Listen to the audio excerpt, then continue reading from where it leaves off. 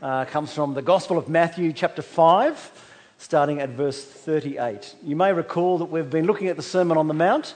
We're coming to the end of this first block where Jesus has been giving 6 contrasts between real religion, real Christianity, biblical Christianity, and its counterfeit, the religion that was practiced by the religious leaders, the scribes and the Pharisees of the day. And he comes to contrast number 5 and number 6, starting in verse 38.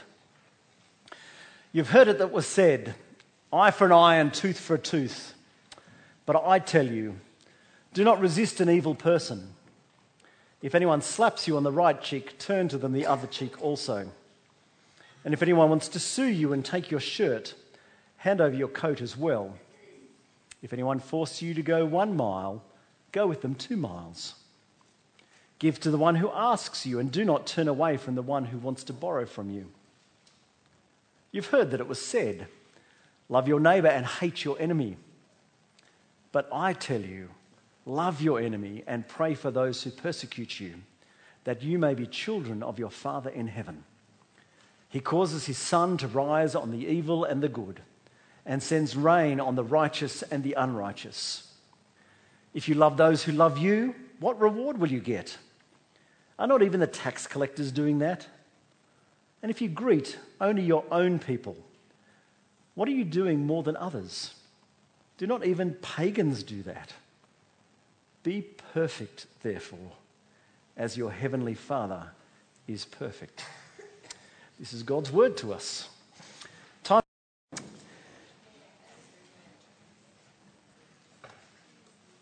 Violence is very much part of our world, yes?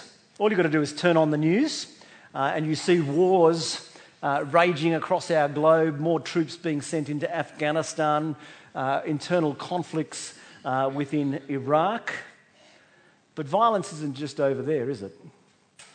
There's violence in our lives, in our communities, in our workplaces, in our homes, in our schools. Violence has become so normal that it's actually entertainment, yes? I can remember watching Arnold Schwarzenegger movies growing up. I used to love Arnie movies and used to keep a body count. It was all just part of the entertainment. How many people could get killed in all sorts of bizarre ways by Arnie, and he would still come out at the other end? Entertainment and violence go hand in hand. We have computer games that are realistic combat games. And it's all fun, isn't it? As you kill each other in a virtual world. But if we're honest, and we actually look at what violence does and our own experience of it, we will know the damage it does, and it forces us to look for answers. Where do we actually find resources? And some have looked at religion, hence our Theophobia event run by the City Bible Forum. They look at religion and they see that religion is not the answer, it's actually causing the problem. Christopher Hitchens was a fairly famous atheist and a fairly scathing critic of organised religion, whether it's Christianity, Islam, Judaism or whatever.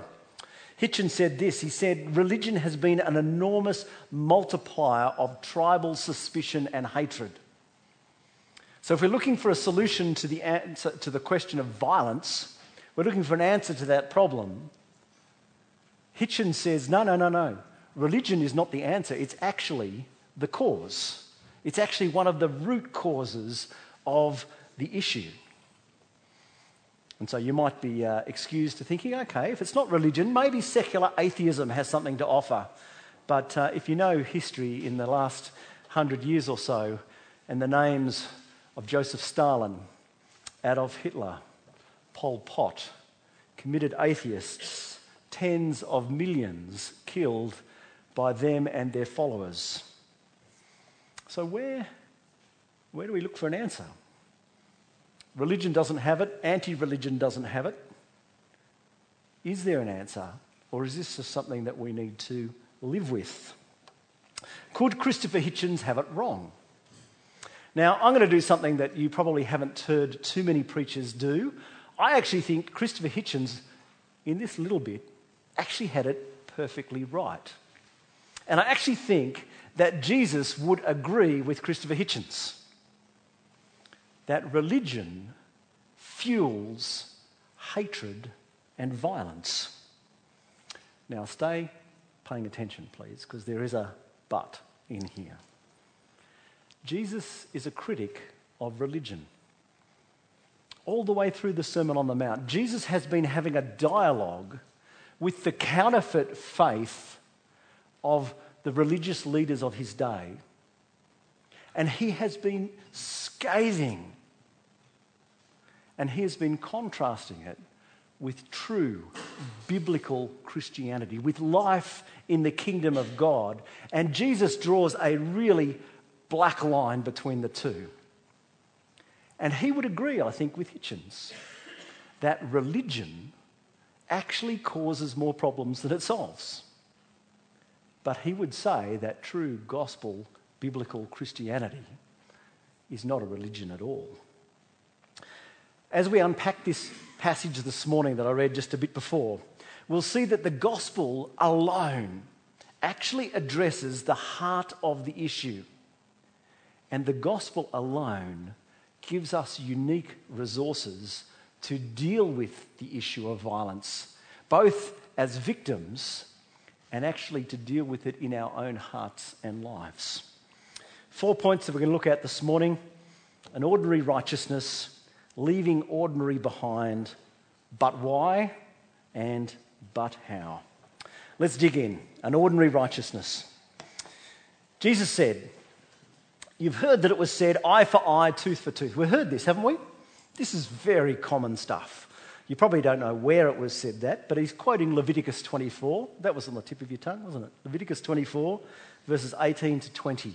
But if you go back and unpack that, you actually find out that what Jesus is quoting here is a prescription that was set down for the judicial system within ancient Israel. And it was put there to stop retribution. So here you have eye for an eye, tooth for a tooth, set aside for judges as they decide the penalty on cases. And so if you suffered the loss of an eye, the most that could be expected would be an eye. If you lost a tooth, the most that would be expected is a tooth. You can't say an eye, and I want your eye, all your teeth, your left arm, and your head in the process. It was a regulation that actually stopped retribution. But in Jesus' day, it actually promoted retribution, because they'd taken it away from the judges and brought it into personal relationships. And so you think about it at home, you know? Your sister shoves you. Okay, I can shove you back. Maybe I should shove you back because it says eye for eye, tooth for tooth. It validates that conflict. That person puts you down at work, you are totally validated to put them down in work. You see how it works within the realm of the personal. But it was never meant to be there. What was meant to limit revenge and retribution actually becomes an excuse and actually validates it. So he punched me, so I'm right to punch him back. They did that, they said that, they took that. I am validated to demand it. This law, this prescription was used then to get at your opponents. See how they had twisted it. They'd turned it round. And even more, a bit further down, the second contrast of today's passage, you've heard it, it was said, love your neighbour and hate your enemies. Now, love your neighbour, he's again in Leviticus verse 18, chapter 18, verse 19. And it does say love your neighbour, but if you read the passage, it never says hate your enemies. So where does this come from? Do you remember the story that Jesus told about the Good Samaritan? Do you remember the question that precipitated that famous parable, that account of the three guys and the fact that it's the priest and the Levite, the Jewish religious insiders, they leave the guy bleeding and dying on the side of the road, but it's the Samaritan, the outsider, who acts as the neighbour. Do you remember the question? Who is my neighbour? That was a really pertinent question for Jesus' day, because the law clearly laid down, love your neighbour, and I have to work out, don't I? Who is my neighbour? I have to work out who I have an obligation to love. And so that was a really big discussion for the Jews of Jesus' day, because they had to work out who was in their circle of responsibility and who, by implication, they could hate. And for the Jews of Jesus' day, they had a whole lot of rules, a whole lot of customs that prescribed who that was. You had to be a Jew. Okay, so the idea that your Samaritan might be a neighbour, no. Don't have to love them. They're not my neighbour. You have to be part of my religious group, my racial group, maybe my religious insider. So the Pharisees, the Sadducees, they look after their own and they draw those circles, and it limits who they have to love, and so therefore allows them to exclude, to ostracise, to hate those outside. So do you see how a law, a command that was designed to promote love, actually had been twisted to become a law that allowed hate? The first one meant to limit revenge and retribution. It became an excuse for revenge and retribution. Do you see how religion of the time had twisted these things, taken the Old Testament and turned it into something else? Now, it's worth just stopping and asking ourselves, we can fall into these same traps, can't we? We have a society that is built with a very strong sense of personal justice, rights and wrongs. We have a society in which litigation, I understand, is increasing all the time, where we seek to have things restored, where you find that the law courts are used as weapons against others. Ask someone who's been on the rough end of a divorce, who's been taken to the cleaner by their spouse and left with almost nothing. We live in a society where this kind of thing is alive and well.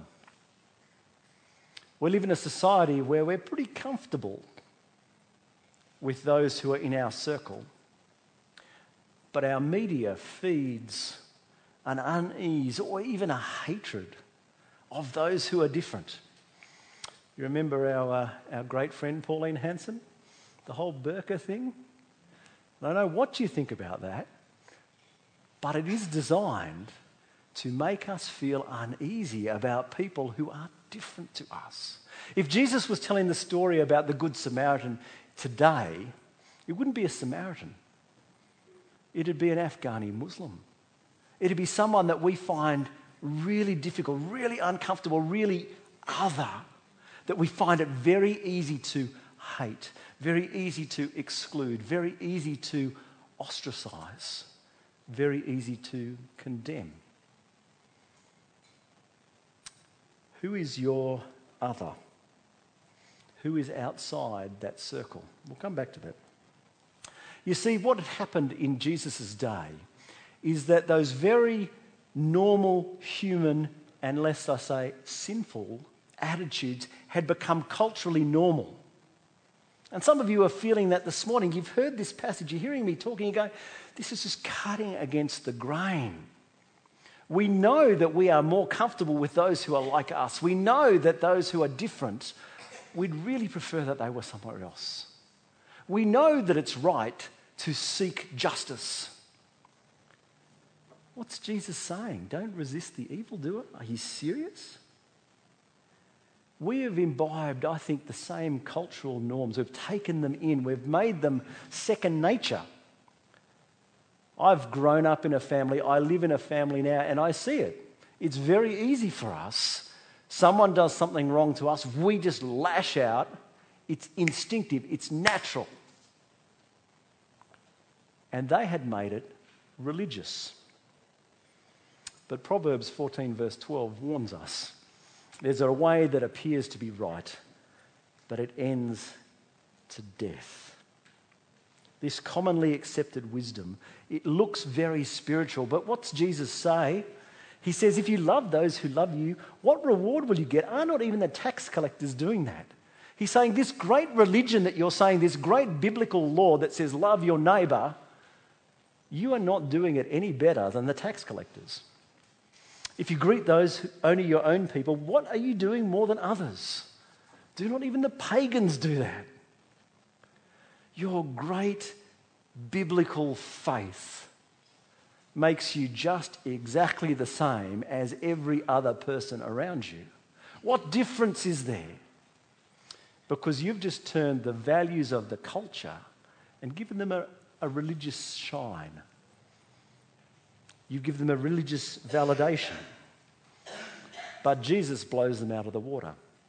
He tells us in Matthew 5, verse 20, that unless our righteousness surpasses that of the Pharisee and the teachers of the law, you will certainly not enter the kingdom of heaven.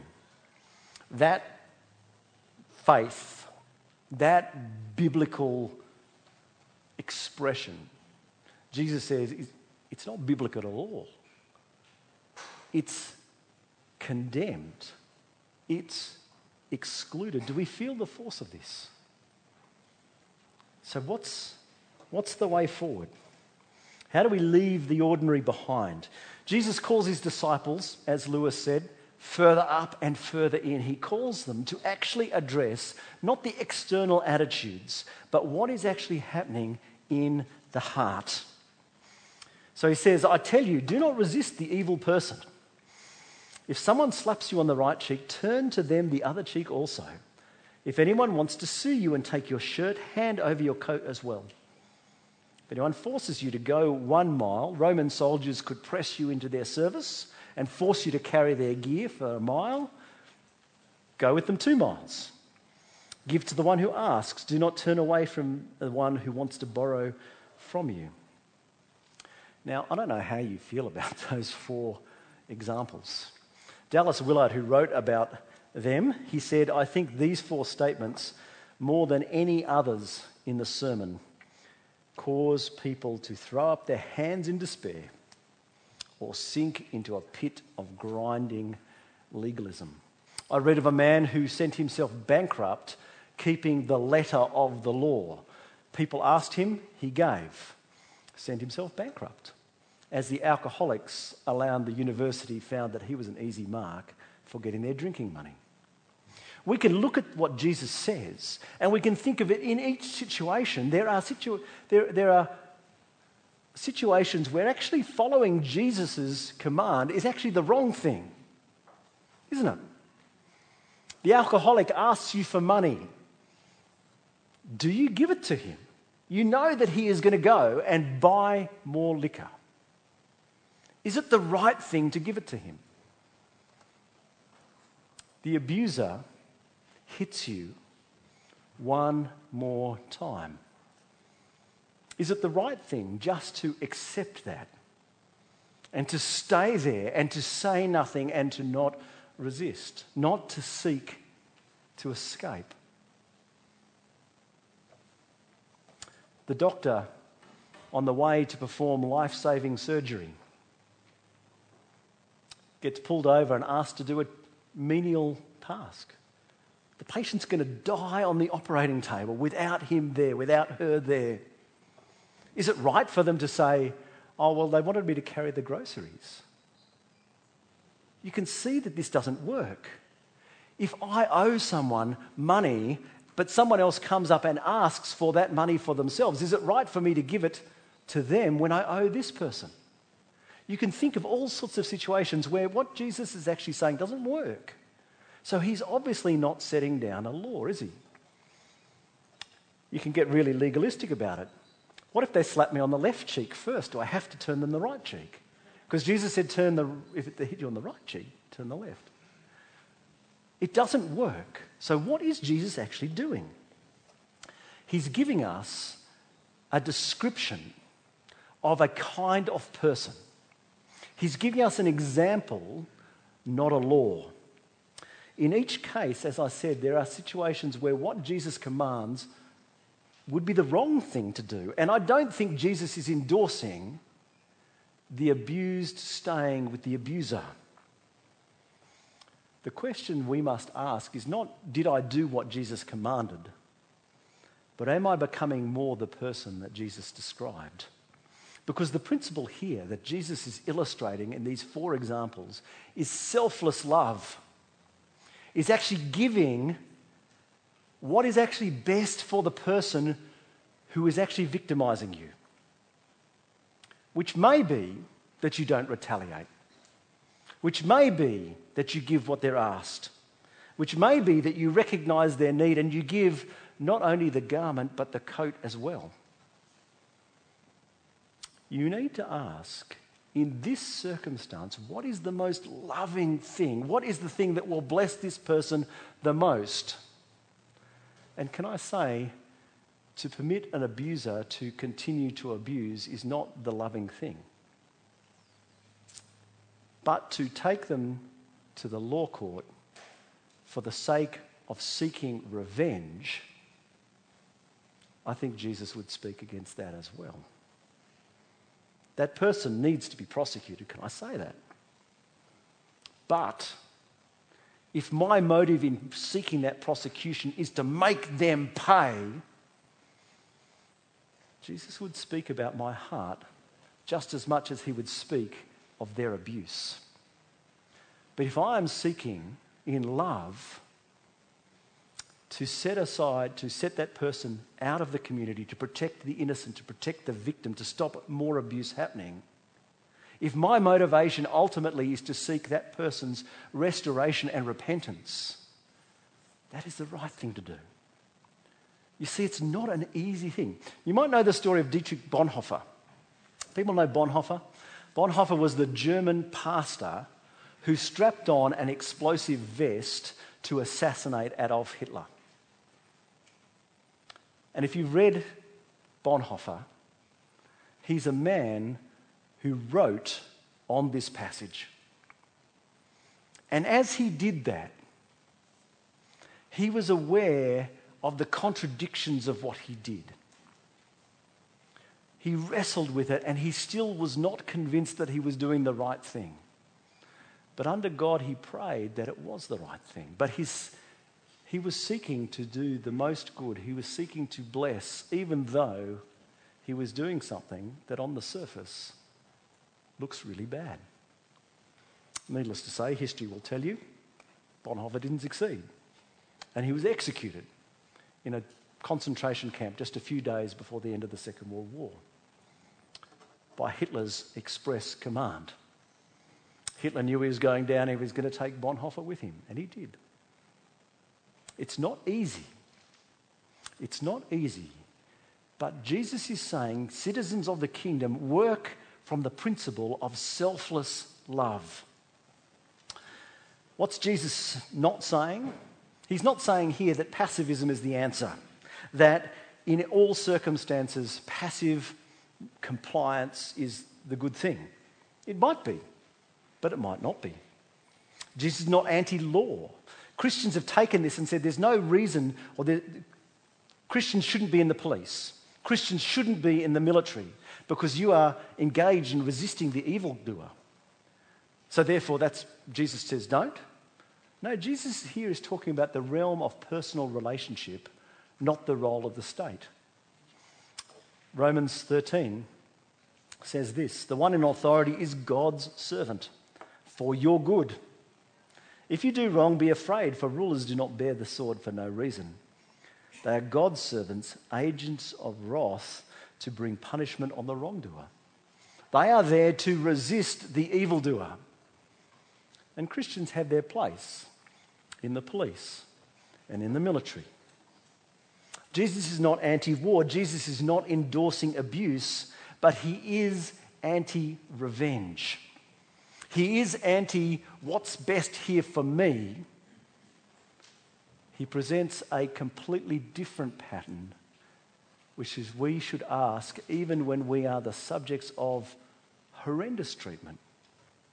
How do I bless in this? Piper says this. In these verses, Jesus is giving us a description of love that cuts to the depth of our selfishness and fear. If selfishness and fear keep us from giving and going the extra mile, then we need to be broken by these words.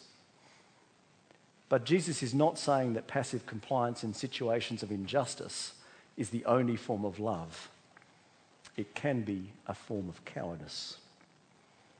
The imperative for Christians as we face injustice is how can we bless, not what's the best for me. Jesus goes on, verse 44, he gives us the other contrast. He's, love your neighbour, hate your enemy, but I tell you, love your enemies, pray for those who persecute you. Jesus takes it even a notch higher.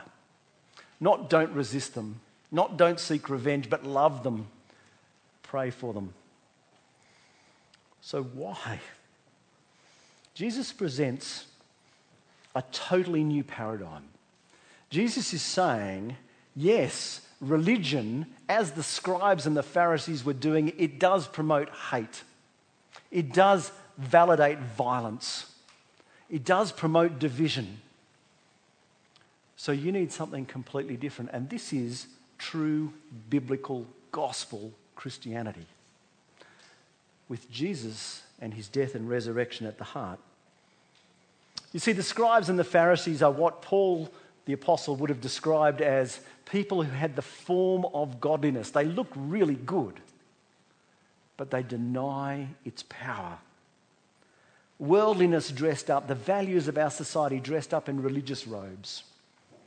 Our worst tendencies given biblical justification. And Jesus is scathing. He would stand with Hitchens and condemn. But the answer isn't, as Hitchens thought, to throw the whole God thing out, but to actually address the real issue of our hearts before the real God. I want to give you an example from a while ago. A guy called Billy Bray, Cornish boxer, who was converted. Before his conversion, he was a formidable fighter. One day down the mine, another man who used to live in mortal dread of Bray before his conversion, knowing that he had become a Christian, thought at last he'd found his opportunity, and he struck Bray without provocation. Bray could have easily laid him out. But instead, he looked at him and said, "May God forgive you, even as I forgive you, and no more." The result was that the man endured for several days an agony of mind and spirit, which led directly to his conversion. He knew what Billy Bray could do, and he knew what the natural man in Billy Bray wanted to do, but Billy Bray did not do it. And that's how God used him. Jesus speaks of citizens of the kingdom as salt and light, as noticeably different. Bray could have killed the man, but through his acceptance and forgiveness, God won that man to himself. Why? Because this is the character of the king. And like parents shape their children, all of us parents know that. We're making little clones of ourselves. You kids, you might think you're going to be different. But I've come to the point at 46 where I recognise I've turned into my father, for better, for worse.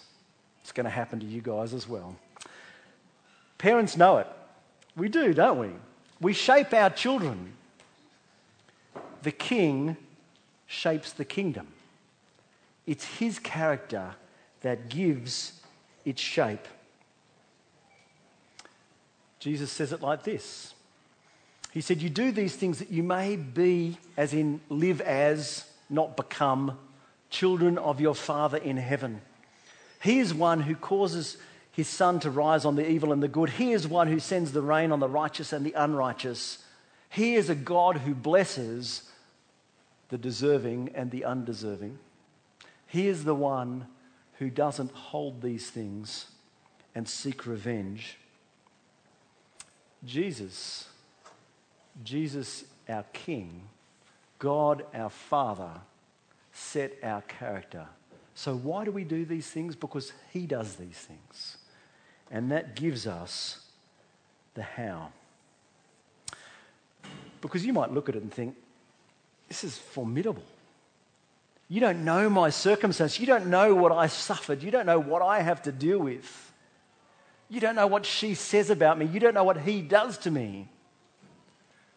And Jesus is here saying, turn the other cheek. Go the extra mile. Give what's asked. Pray.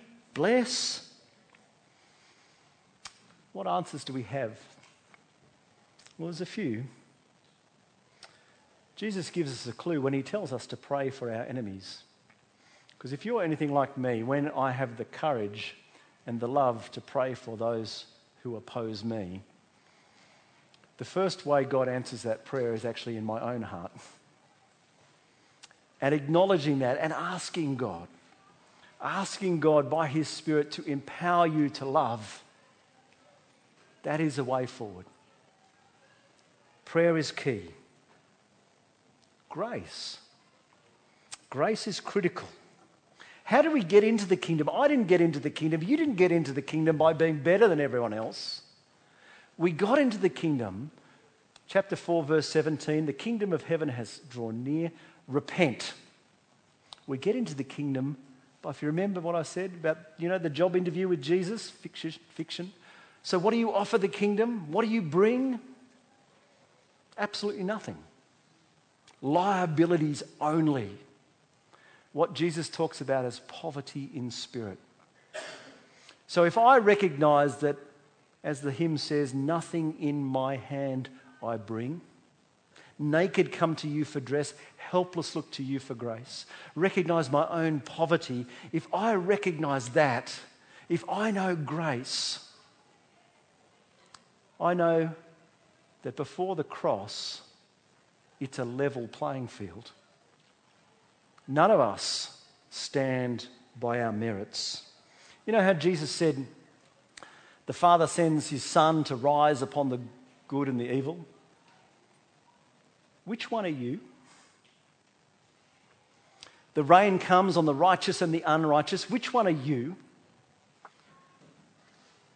Because if you're honest, if you are poor in spirit, you are the evil. You are the unrighteous. You may not be guilty in this situation, but you are guilty before God, and it is your sin that took Christ to the cross. It is your sin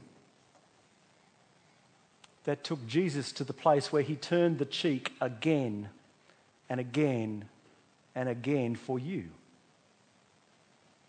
It is your sin that meant that Christ's clothes were stripped from him and diced for before the cross. It is for you that Christ took up the load that was not his to carry and walked the extra mile to Golgotha, where he was crucified. It is for love of you that he gave everything, down to his final breath, where he gasped out, Father, into your hands I commit my spirit. Christ did this for us. And as we see that grace, as we live in that love, there we find to do for others the little out of the greatness of the love he has done for us.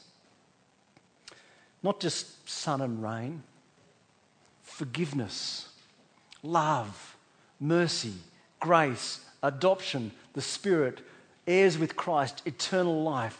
Look at how he has blessed us, the evil ones, the unrighteous. And as we live in that love and that grace, as that gospel changes our hearts, it is there that we find, by the power of his Spirit, the capacity to seek to bless those who hate, to seek to pray for them, to seek their good. Prayer, grace, hope.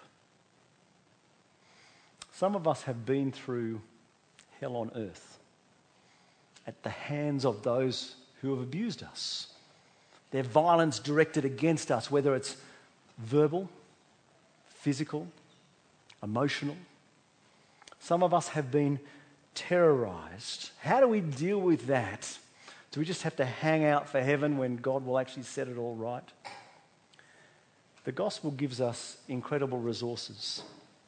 Miroslav Volf, a man who himself was interrogated and tortured by communist soldiers, he speaks of healing that comes not simply by remembering, but by viewing the remembered experiences in a new light. What is the new light? The new light is the new light of the gospel. Recognizing that in the death and resurrection of Christ, God keeps his promises. Jesus rose from the dead, so when Romans 8:28 says that in all things God works for the good of those who love him, God keeps his promises. We have a hope that cannot be taken from us. And we might say, why? Why do I walk this road? Why do I have to endure this? And we may never have those answers. But we know that the destination is guaranteed and that God will bring that about. Philippians 1 tells us that the one who began his work in us will carry it on to completion. And the pain that we suffer at the hands of others does not negate those promises, and those promises can transform that pain. We have a God who will come, as the Creed says, to judge the living and the dead, and that lets us let go. Tim Keller said, "If I don't believe that there is a God who will eventually put all things right, I will take up the sword and be sucked into the endless vortex of retaliation. Only if I am sure that there is a God who rights all wrongs and settles all accounts perfectly do I have the power to refrain." And it is through the death and resurrection of Jesus that we know that God will set all things right. And we look for that.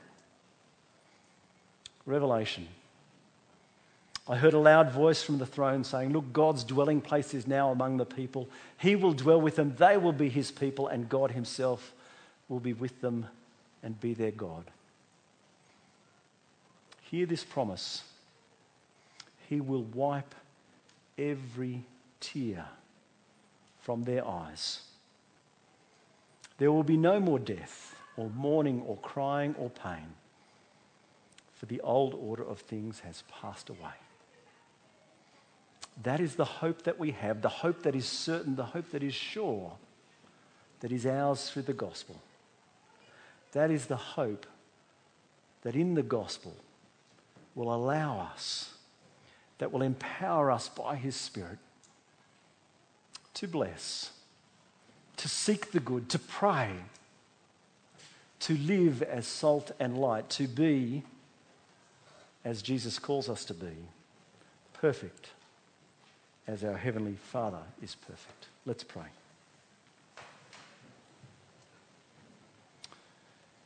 Lord, this is a heavy word. It cuts across our desire for self-protection, to look for justice at our own hands, our desire to set things right and straight ourselves. And Father, our pain and our anger so often validates that feeling. But Lord, you call us to live a different life, to walk a different path, to be a different kind of people, a people that are so different from those around us.